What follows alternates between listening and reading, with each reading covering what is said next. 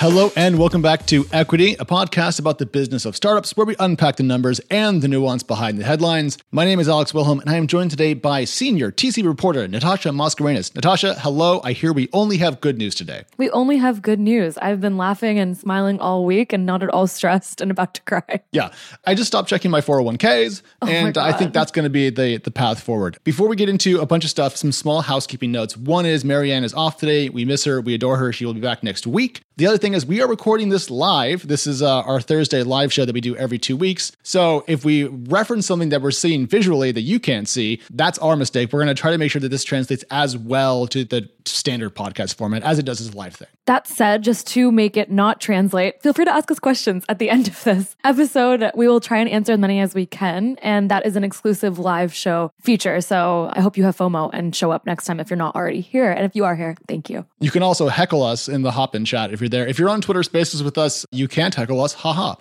Natasha, let's go over the rundown. We're going to talk about the end of the iPod, which we have a lot of emotions about, frankly. We have a couple of deals of the week, Modern Fertility's co-founder leaving, and also Mara and crypto in Africa. Then we're going to talk about UST's crash, Coinbase, cryptocurrency, and the current state of affairs in the blockchain world. Then Tiger Global, the global downturn. And then we'll finally reflect a little bit on the chaos and talk about how, frankly, our posture as reporters is changing. Fair enough? Fair enough. Thank you for running through that with somehow optimism and excitement in your voice, because it is a really negative show in a lot of ways, but we're hoping we can bring some analysis that either will make you feel heard as a listener or connect some dots if you're feeling overwhelmed by all the different news items out there. So I so respect the emotional place from which that comment comes from. But like the thing about the doom and gloom of this current moment is that it just feels like not comeuppance, but like the obvious final stage of a period of exuberance. And so like, if you go out partying all night and have a great time, probably not going to wake up at 8 a.m. feeling refreshed. You know, so that's my vibe with the current market. 100%. I think a lot of people have pointed this out already, but a lot of startups, lucky ones still, have money right now, unlike the last complete bubble bursting. So I feel like there's opportunity as well. I mean, we'll get into a lot of the companies that are raising still throughout this, but just know that for heading into the episode. Absolutely. Now, talking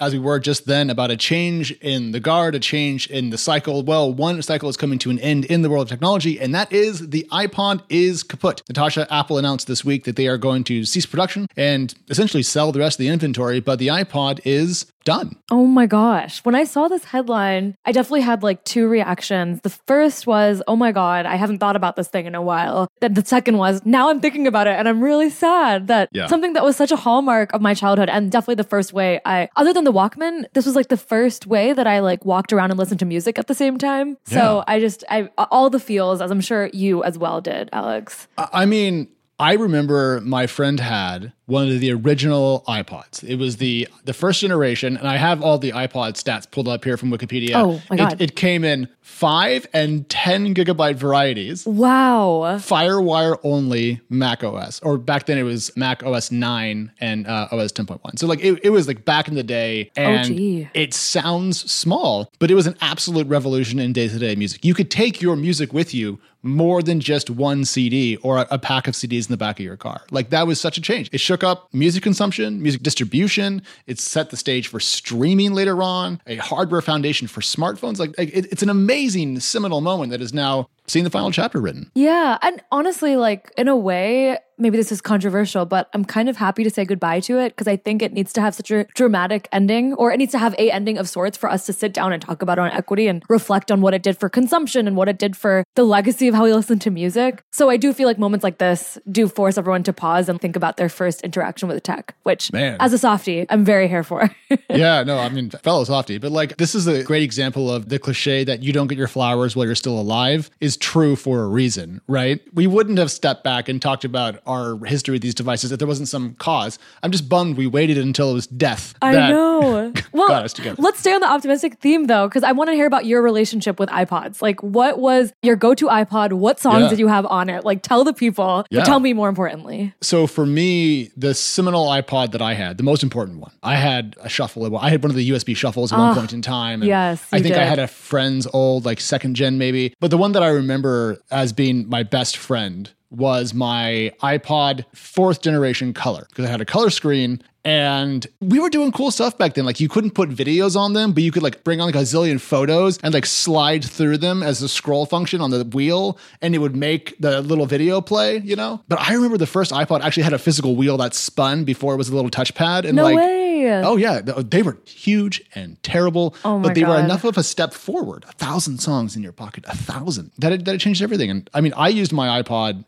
religiously, Natasha, until I bought a Zune. And then I became a Zune boy. And then Microsoft killed the Zune. And I'm still pissed about it. So I remember the ads like yesterday. Like all of them, the dancing, the just unleashing these products. I don't remember seeing as high quality of a production as we now see for the iPhone. And so comparing and contrasting how they would announce a new iPod versus a new iPhone is kind of funny in retrospect. Yeah. Well, back then there was so much emotion and joy. Like Apple was having those iPod ads that had the dancing person and like a white silhouette and the music and the action. And now I feel like they're like the new iPhone now with 4 cameras. And I'm like, I don't really care. Yeah. But back then, like you got like, they would double the storage and people would be like, oh my gosh, 40 gigabytes in your pocket? Holy crap. Like, I know. It was such a change. Oh my God. I think like, I don't remember the name of the iPod, my first iPod. I think it was like the OG silver one that was a touchpad as the wheel. That's me talking about hardware. I love hardware. But this is not our strong point. Let's be clear.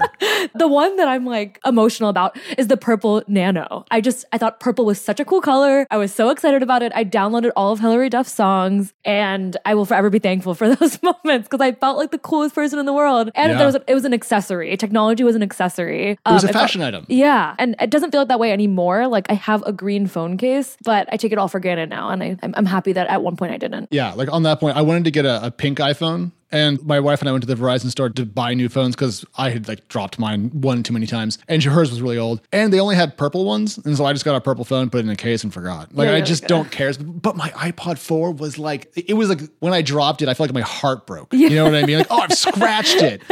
Maybe it's because I was in high school and didn't have any money. Definitely part of it. Yeah. I want to go into the thing about Hilary Duff there really quick. I know we have to move on to the sad news, but like, for example, about how important music was at this earlier iPod Zune time when the online music world we live in was really coming into its own. I remember when I downloaded the Zune software from Microsoft, it had a couple of tracks on it and you could download some music videos. And so I saw 30 Seconds to Mars's The Kill video and I was entranced because that song absolutely bangs and it's still holding up to this day. It's incredible. And then, 30 Seconds to Mars kept putting out, big records, going on big tours. Jared Leto became some sort of movie celebrity, quasi-cult leader. I don't know. Yeah. Anyways, I got to interview Jared Leto once at a Box event. Oh my God. And it was one of those like full circle technology moments. I was like, you don't know this, but Microsoft made me a fan of you. Oh my God. What an opening line. I didn't say that because that would have been strange. I was trying to be cool. Yeah. But these devices were huge in our childhood and our early, adulthood, frankly. Yeah. Well, I'll raise my seltzer water to that. Yeah, cheers from the coffee mug to iPod. Bon voyage. Thank you for all that you did. I'm going to miss the memory of you, even if I do not miss the hardware, because we've moved on. And as Grace just threw in the chat here, bipod. All right, now let's pivot. Deals of the week, Natasha. The first one is one that I got to read before it went out, and I'm fascinated by the story because it shows change at a unicorn. Yes. So I've been reporting about Ro, which is a healthcare unicorn, for a few months now. And about 6 months ago, I first heard rumors that one of the companies that they acquired, Modern Fertility, was losing its co-founder. The co-founder would be stepping away. That ended up not getting confirmed until just this week when I was talking to sources at the company, and an internal memo had been sent saying that Afton, one of the co-founders of the now women's health practice at Ro, is leaving to return to entrepreneurship. And in her words, per an email she sent to the company, it's the way that she can best be the most effective in impacting global women's health. So turnover at Ro continues, especially at the executive level. They just lost their COO and a GM a few weeks ago. Now, are those 3 senior exits the only ones that we're keeping in mind, or were there more exits like last year that my memory says that's the case, but I want to double check that. There was. And listen, the Great Resignation was a huge theme and will continue to be a huge theme. But based on the conversations I had with current and former employees, a lot of people across all levels were leaving last year on a bunch of teams, especially the customer support team. So I think seeing it trickle down to the executive level means something, especially because Ro recently raised money money at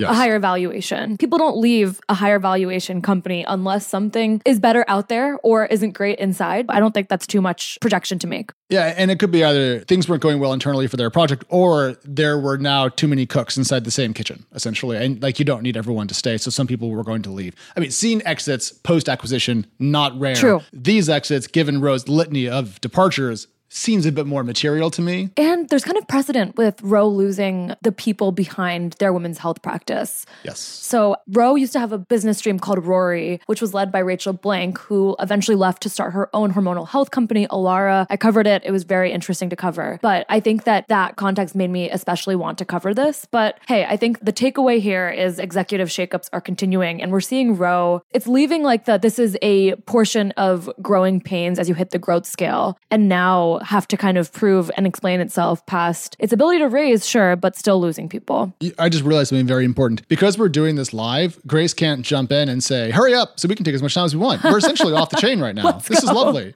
Let's do it live every week. I know. So staying to this theme, Natasha, we saw Ro by Daddy, which is the sperm freezing company, which is one hell of a name. They bought Modern Fertility. They used to have Rory, which actually is a really good name. Ro and Rory, that's actually clever. How seriously should we take Ro's broader efforts into the world of both women's health and fertility? Because when I watch sports games on the television, the only time Ro comes up is for dick pills. Oh, interesting. I didn't even know that they were still doing ads like that. Be Roman ready. And I'm like, get out of my living room.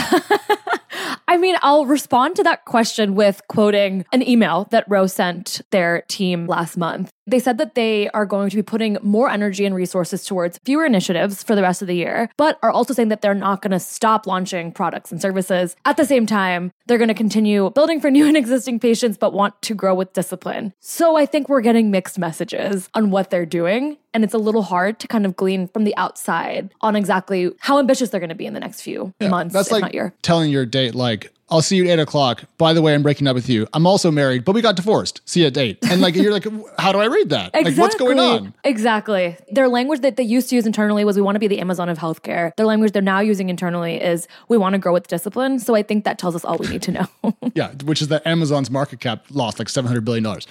Next week, we are continuing on this theme. Natasha, you are hosting a really exciting Wednesday show with the founder and CEO of Hey Jane. Is that true? Yes. So we're going to be talking about the impact of Roe v. Wade being potentially overturned. And we're also going to talk about everything about digital health that we can fit into a 30-minute episode. Please come by. I should have introed this, Natasha. What is Hey Jane and what do they do? Yeah, so they help deliver abortion pills across the country. And they're trying to make medical abortions more accessible towards anyone who wants to have an abortion. So I'm very here for it. News recently came out via Axios that they're going to be raising a new round soon. So I think we're going to get them at a good time and talk about the venture side of trying to get your company funded when for some reason people think that what you're doing is political. Never have I thought that the Supreme Court would lead to a growth round at a startup. And yet here we are. Here we are. Speaking about rounds, though, at startups, the other round of the week is Mara. And we're pretty sure it's Mara. We talked about Mara versus Mara. I think for sure it's Mara. A crypto company in Africa just raised $23 million from Coinbase Ventures and FTX. So two of the bigger corporate venture names in the crypto world, Natasha, they're kind of in, it seems like every deal, like it matters, if you will. Yeah, definitely. And other VCs, just in case you want some names, TQ Ventures, Digital, all caps, Nexo, Day One Ventures, Infinite Capital, and then my favorite, Dow Jones, DAO Jones, which is just, I mean, I'm here for a pun all the time. Oh my God. I mean, that is the part of crypto that I'm like very happy. It's made tech silly again in some ways with these projects. I love silly things. I'm here for a laugh, you know, absolutely. What matters is that Mara is a pan-African crypto exchange platform that wants to kind of bring more Africans into the quote crypto economy. And its CEO and co-founder, Chi Nadi, used to run sustainability efforts, I think as part of the UN, used to fly a lot, travel a lot, see the discrepancy in kind of economic conditions in Africa and other places, and said, hey, we should fix this. Now quite a lot of money. And according to TechCrunch.com, Natasha, crypto usage in Africa across the continent was up like 1,200% in the last year, which is, I think, the third fastest pace of growth in the world. So one, it goes to show how fast everything's growing in crypto land up until yesterday. And also how important Africa could be as a place for it to grow, because as we talked about on the show, fintech in Africa, big freaking deal. Yeah, 100%. And you'll appreciate this. Africa's cryptocurrency market, like you said, has grown 1,200% by value, but it's also still the smallest cryptocurrency economy of any region we study as of right now. So I feel like the startup's play at its heart is really like, can we bet on activation energy from consumers and make that a product? But that in and of itself has so much competition, which I think Tej really put really well in his piece. He kind of walked through how many startups there are right now. And I think the way that Mara appears to be differentiating beyond ambition is really trying to work with governments and be a, quote, legalized exchange. I kind of like that it's talking about oversight and not screw people in power so early on, because it definitely could do that, but instead planning to do maybe a slower growth, higher stickiness sort of growth scheme. Yes. But also Tej and Annie covering Africa for TechCrunch, absolutely brilliant. If you don't follow them on Twitter, I mean, you're just missing out. Yeah. Anyways, according to the piece, I think they're going to launch their own layer 1 blockchain, which is like Ethereum or Bitcoin, kind of the base layer, and have their own token. And the idea, I think, here is to have kind of an Africa-focused native crypto token. And I don't know much about geographically targeted tokens, but if it would increase financial access across Africa, I had no beef. Sounds great. Yeah. Going off of that, it sounds like they're starting with financial infrastructure, but they want to help people do more than buy crypto. I think them creating their own coin would help, as they said, African engineers create their own projects and be a source of incubating and creating talent. So I like that they're doing a platform play with the exchange. And this is one of the biggest Web3 crypto rounds to be happening in Africa right now. So definitely noteworthy. And it may soon be one of the biggest crypto rounds happening, period, because things have really, really changed in the last couple of weeks in crypto land. Yes. Not that long ago, Natasha, I was writing posts like, did no one tell crypto that the party was over? Because like software VCs and hardware VCs were all like pulling back. And crypto was just like, oh my God, partying. The exuberance versus the winter that we felt otherwise. I feel heard this week because things are catching up to each other. Yes. It turns out that gravity is real and it's still true. So what happened this week that's really been the flashpoint, and what I've been staying up too late watching and waking up too early to check on, has been the dramatic depegging of UST, or essentially Terra, which was a stable coin. Not a stable coin in the sense that every single dollar of Terra was backed by a hard set of assets. Instead, it was an algorithmic stable coin, which is to say it had a sister token called Luna. Natasha, stop me if I get too far in the weeds here at any point. I wanted to pause you because I wanted to hear why it's important, before we get into it, why it's important for us to be looking at stablecoins as a signal for anything. Why do you look at stablecoin prices? Well, I don't usually look at stablecoin prices because they're usually flat at $1 or a euro or whatever. But stablecoin volume is very important, and also stablecoin aggregate value. So most stablecoins are pegged to the US dollar, just as a data point. I'm not trying to be overly US specific here, but I'm not really aware of one pegged to like the Japanese yen, for example, and so forth. And what matters is stablecoins are a way to have dollar equivalents inside the crypto world. Because you can't really bring your fiat money into the crypto world without turning it into a token, so you can participate in the broader blockchain economy. Stablecoins help you do that, and they're very easy. And one of them, Tether, does basquillions of dollars a month in volume. And then there were some other ones, USDC from Circle, then there was Terra, which had a sister token, Luna. And the idea with it was that the two tokens would essentially balance one another. So if Terra, the stablecoin, became too valuable or too far away from its peg, Luna would either be burned or created and balance it out. And the idea was it would kind of sit there at the middle point of a teeter-totter, that's an algorithm, and balance, with people essentially trading back and forth, looking for small edges as a way to kind of keep it in sync. And that worked well for about a year. Yeah. And it helped people basically break into starting to think about and use crypto more, right? The fact that this was doing well for a year. No, I don't think Terra helped anyone outside of crypto get into it. I think if you got into crypto, it was via Coinbase or similar, and probably didn't. And the whole thing was there was a bunch of Luna tokens that were like, I think, staked on the Alchemy DeFi network, and then you could get yield. It was an intra crypto play. I appreciate that context, because I think on the outside, you hear stablecoin and you're like, is this stable? Do I interact with this? And I don't think that's always the case, clearly. And now, as we kind of get to today's news, it's a lot more volatile. Yes. And just to kind of wrap this up before we get into the regulation point that I think you're nudging us towards, the value of Luna, the sister token, to Terra, the stable coin, went from like $100 per coin to 1 or 2 cents as we talk. Like, it's a collapse in price. I mean, I'm not going to say without precedent because Enron was the thing, but like almost without precedent. Yeah. And this has caused carnage across the crypto economy. Everything is sold off. Wah, wah, sad times. I care about the people that are hurt by this, not the actual technology, because technology goes up and down. We're not making light of your pain. We're making light of the relative comedy of the situation. And Natasha, it's bringing in clarion calls for regulation. Yeah. U.S. Treasury Secretary Janet Yellen mentioned this week that there's going to need to be more stablecoin regulation. And that was in front of the Senate Banking Committee. And I think that kind of similar to what we saw in India, where regulation was a response to volatility. It's a very natural part of something like this going up and down. So we started the segment off by talking about crypto's exuberance. Now we're seeing it kind of hit I wouldn't say maturity level, but like a realistic level that's causing people to speak out about it, which I think is healthy. Yeah. I'm trying to fit some sort of Janet Yellen quote, Janet's yelling joke into this show, and it's not quite coming together. I think that's the headline. We can make it a headline if we needed to. I think if we said Janet's yelling, everyone's going to think we're talking about like Jane's Addiction, the band. Oh, I don't even know that band. Yeah. I don't know if it would work. Okay, we'll talk offline. Usually we delete these joke workshops, but because we're live, you get them live. Hey! And that's how we name the show. I want to bring in Circle, though, and USDC, which is a rival stablecoin, I suppose. You might have heard of Circle if you're listening in, because Circle is a crypto company that is going to go public via a SPAC, at least in theory. It has pushed back its SPAC and doubled its targeted valuation because its stablecoin is doing so well. And Natasha, I'm going to explain to you how it works. And it's going to sound very simple because it is. Let's say I want a USDC. I give them $1 and they create a stablecoin for me and hold on to the $1. That's it. Hard stop. That's it. Wow. It's great. Yeah. Yeah. And then they have a chart and you can track it and you can look at the assets and it's really easy and it's done well for them because it's not complicated. It's not, quote, too clever by half. It's easy and you can do it that way. And Jeremy Allaire, the co-founder and CEO of Circle, quoted by, I think it was Jacqueline Melnick on the TechCrunch side. He said, frankly, the shocking thing to me is how many apparently intelligent people in the crypto universe bought the hype on UST or Tether. The biggest remark I have is how disappointing so many thoughtful people believing that you could meme this into existence and stability. That was the surprising thing. And I disagree with Jeremy because his presumption here is that people are rational. I was going to say, you're surprised people are memeing stuff into existence? I'm like, have you ever heard of the history of booms and busts across the financial landscape of human? I mean, he's being kind. I'm not. As we should.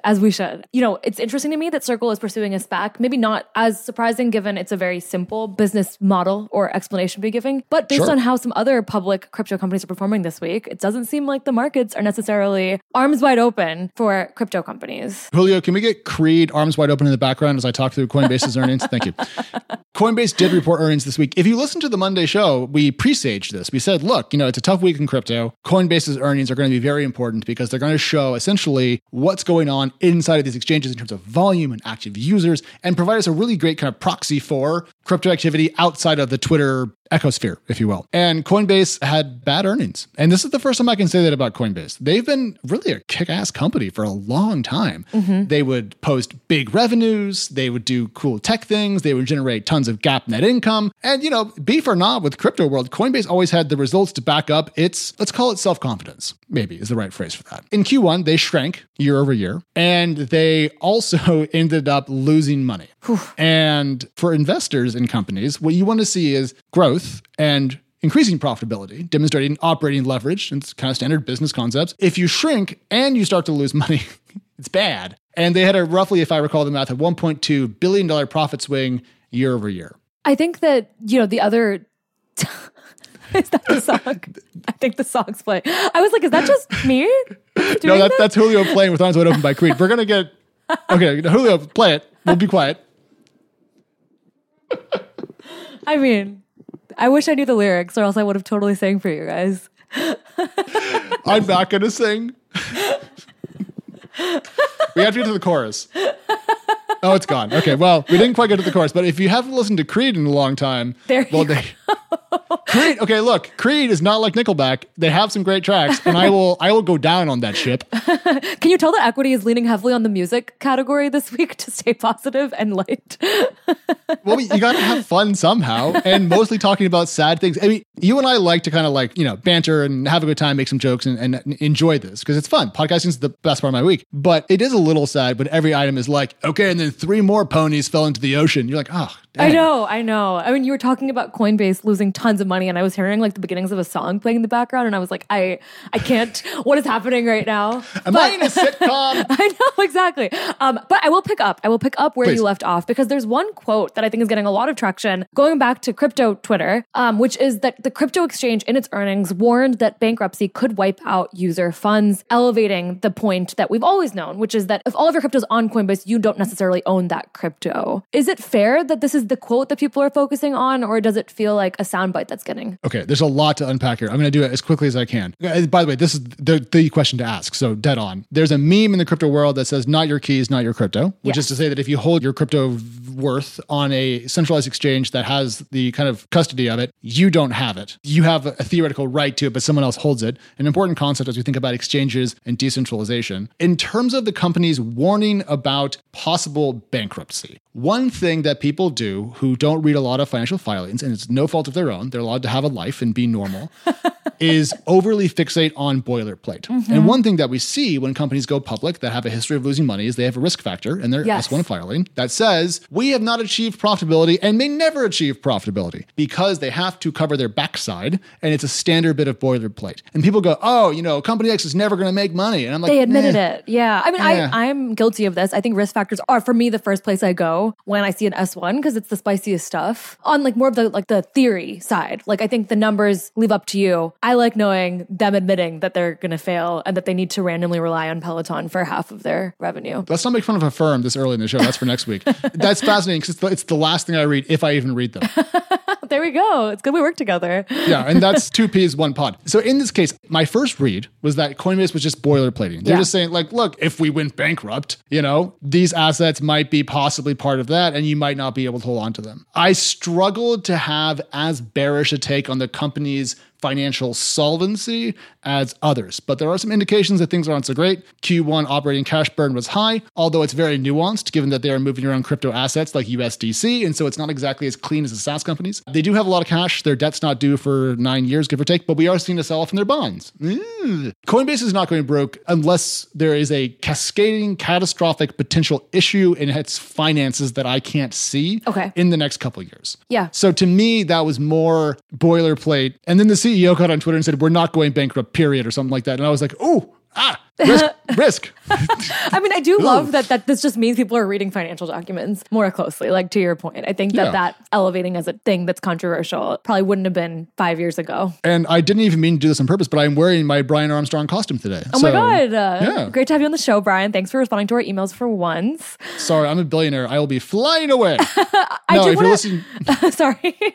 I was going to try to workshop one last thing about Coinbase before we move on. So I think originally I was using Coinbase as the best signal to track how excited people are about crypto and how stable it is. But as I was looking into it for this show, I guess I remembered that the company makes money with transaction fees, meaning that a sell-off does positively impact it, if I'm correct. And big swings in general, either way, will help the company make money. And so I'm wondering if long-term Coinbase is the best company to try and extract, sentiment from, or if we're seeing other players take its spot long term. And you don't have to have an answer to it on the spot, but I'm just wondering. Oh, I do. I'm just trying to figure out how I want to phrase it. What I would prefer is if we could take aggregated information from all the major exchanges, Kraken, FTX, Binance, Coinbase, and add up all the results together to get kind of a unified set of how much are consumers trading right now. And then I would bring in all the DeFi exchanges, which are smaller, but also very important. Then I would bring in all the NFT companies, calculate all of that. And then I would have this master spreadsheet. Only one of them is public.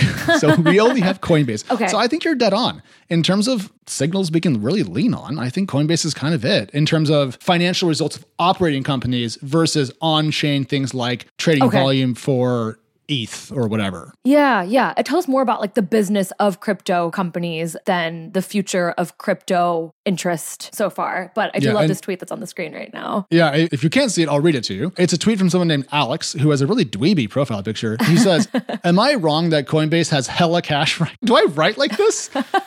Has hella cash RN, long-term debt not at term for nearly a decade and is in no danger of running out of funds? ? I mean, its cash flow statement is a journey, but am I missing anything major? And then people were like, yes. And they tried to like argue that Coinbase was in more trouble than I thought, and I wasn't quite convinced. I mean, it means something for us to be, not entirely cynical on Coinbase. I will take that and I will let us run with it. Oh, I mean, Coinbase is in a trough for sure. But like if volume goes back up in crypto trading, they print money. So really the question is, where is crypto trading volume going? And if you're bullish or bearish, place your bets accordingly. But Coinbase, I nerdily track this company. I have a running spreadsheet of all of their historical transaction data, calculating out their take rates. That's why we love you. And I have questions, but like if volume goes up, they're fine. Let's move on to car crash number 3. Natasha, Tiger Global. Yeah, I'm actually kind of happy that we're ending our crypto segment for the episode. I was like, I have hit my peak. But let's talk about Tiger Global. Connie had a piece this week in which she wrote about this report that's still yet to be confirmed. Huge loss, though, for Tiger Global. They basically have a $7 billion hedge fund loss and have nearly depleted its latest VC fund. So we're seeing it experience one of the biggest dollar declines for a hedge fund, not its own hedge fund, a hedge fund in history, and erased a lot of its gains since its first launch in 2001. Huge reckoning for Tiger Global. All that was well said. Just one tiny quibble. It's a $17 billion loss, not a $7 billion loss. Oh my God. Sorry. Did I say 7? I think you did. Okay. I hate to correct you because you're brilliant, but 17. I just want to... 17. Yeah, it's a big enough differential that I felt the need because it goes to show the scale of the issue that Tiger has run into. And Natasha, just rewind the clock 12 months. It's May 2021. What are we talking about? The latest Tiger round, the index fund of growth stage companies, the IPO cycle, how Tiger has changed venture capital according to everyone in venture. And now it turns out they haven't. Oh my God. They added almost 120 unicorns to their portfolio in 2021.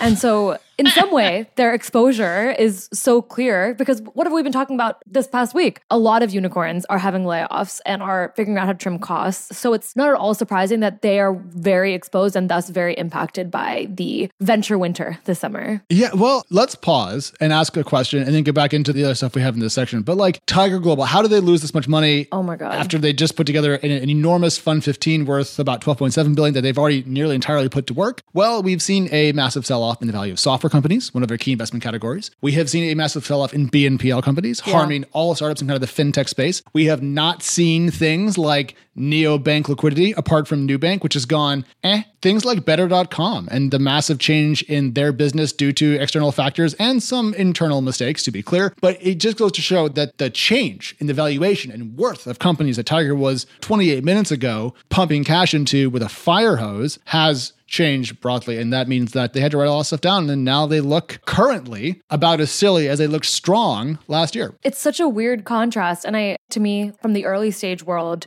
seeing this sort of headline pop up is, yes, another chapter in proving why Tiger Global might be going towards the early stage. There's more of a capital bubble around it and it isn't yet as prone to valuation slashes. Yes. But last week I was writing about OnDeck's layoffs, and sources said that OnDeck was raising a fund largely from Tiger Global. Then Tiger Global pulled out support. So I am wondering if... Fund or round? Fund. They have a fund for their accelerator program, which is now kind of going to be scaled back. This is a detail that I am maybe over-indexing on, but you know what? I'm not, because I think that it's surprising that Tiger Global pulled out support from OnDeck and therefore pulled out some early stage exposure, because it's making me think that we've already gotten past the point where Tiger Global is moving to the early stage. Oh.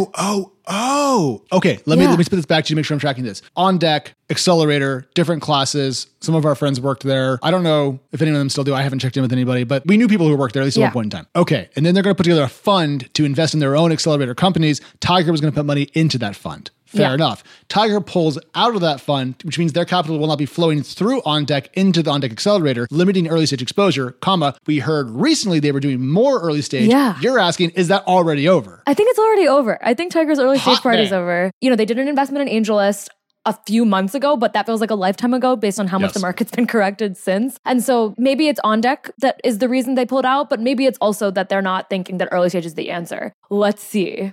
I just think Tiger going quiet is the same way Tiger going loud had a huge impact for venture. Tiger going quiet will definitely have a huge impact for what we see happening. Oh man, Tiger Global. What a name. I know. And what a website. You pulled up the website as we were prepping for the show. Give people a brief update if who's not in the reporter's seat, how easy it is to talk to Tiger. It's about as easy as yelling at a brick wall and asking for poetry in return. Their website is a static page, essentially, that has like probably 100 words on it total and a phone number. And I'm not going to lie, Natasha, I'm a millennial journalist. I would rather saw off my fingers than call someone I don't know on the phone. I will do it when I have to, but please give me an email address. Oh my God. For the love. Here's the... If you're on Hopin with us right now, you can see the website in all of its glory. So impressive. It's so smart because it's similarly, and I guess I just sound lazy right now, but I'm like, similarly has weeded me out from trying to talk to them at times because of this. Yes. So I usually just go the portfolio company route and try and reverse engineer my way into an email address. But oh yeah, absolutely. If you're on the audio podcast Friday morning, imagine a 7th grader's first HTML project in their first web dev class when they make a static page and then just change out the text for really boring generic financial words. That's what it looks like. Perfectly said. Yeah, it's not much. Let's go ahead and move towards a conclusion here because we're a little bit over time and talk about just how much things have changed and where we are, you and I, in terms of figuring things out. Because that's what I think the real question here is. How close are we to understanding what's going on? And when was the last time we had to do so much retooling of our priors, if you will? Oh my God, yeah. I was thinking about this when talking to founders a few weeks ago. And I felt like when March 2020 happened, every company was suddenly newsworthy because they were reacting to this once-in-a-lifetime event, changing product, changing their fundraising plans, etc. And I meant it in that moment. And now I haven't meant it in a while, but I think it's happening again where every company is again kind of really newsworthy in how they're pivoting. I think that there's going to be the companies that say that this is not impacting business, and VC firms will say that we are, what's the phrase that they use? Business as usual? Yeah, business as usual. Yeah. We're still writing checks. Yeah, exactly. So I think those stories will not be interesting, but it's challenging me because I don't think that funding rounds have been super relevant for a long time. And now they feel like they'll be even less relevant in a way. What about you? Yeah. Well, I started tracking the late stage issues in the startup world late Q4, maybe like mid Q4 to late Q4, somewhere in there. I was not the first to this. I'm not trying to Keith Raboy this.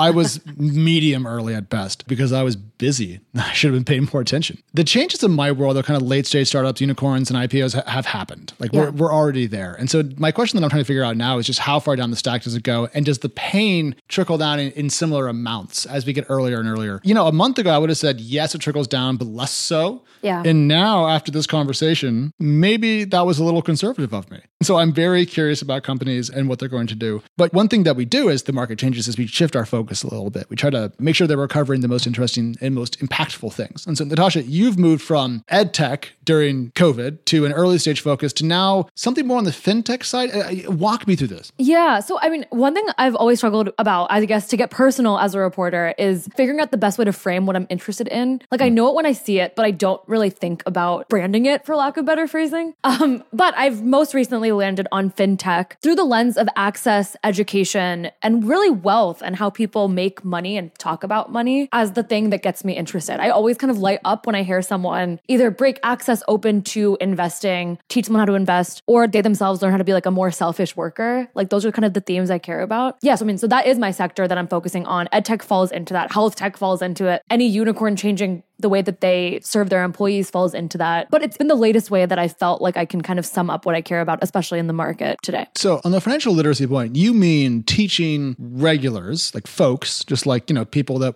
we see at the coffee shop, how to better manage their money and also how to better demand their worth, if you will, in the market. Yeah. Okay. And I think that can go from anything from like social fintech that gets you to, you know, learn how to invest in crypto to helping you learn how to buy a house by sharing that down payment with a couple of your friends. I feel like there's like a lot of interesting ways we're seeing fintech be more accessible that in some ways is like, okay, fintech, you've had a few years. What's happening? Like what's changing?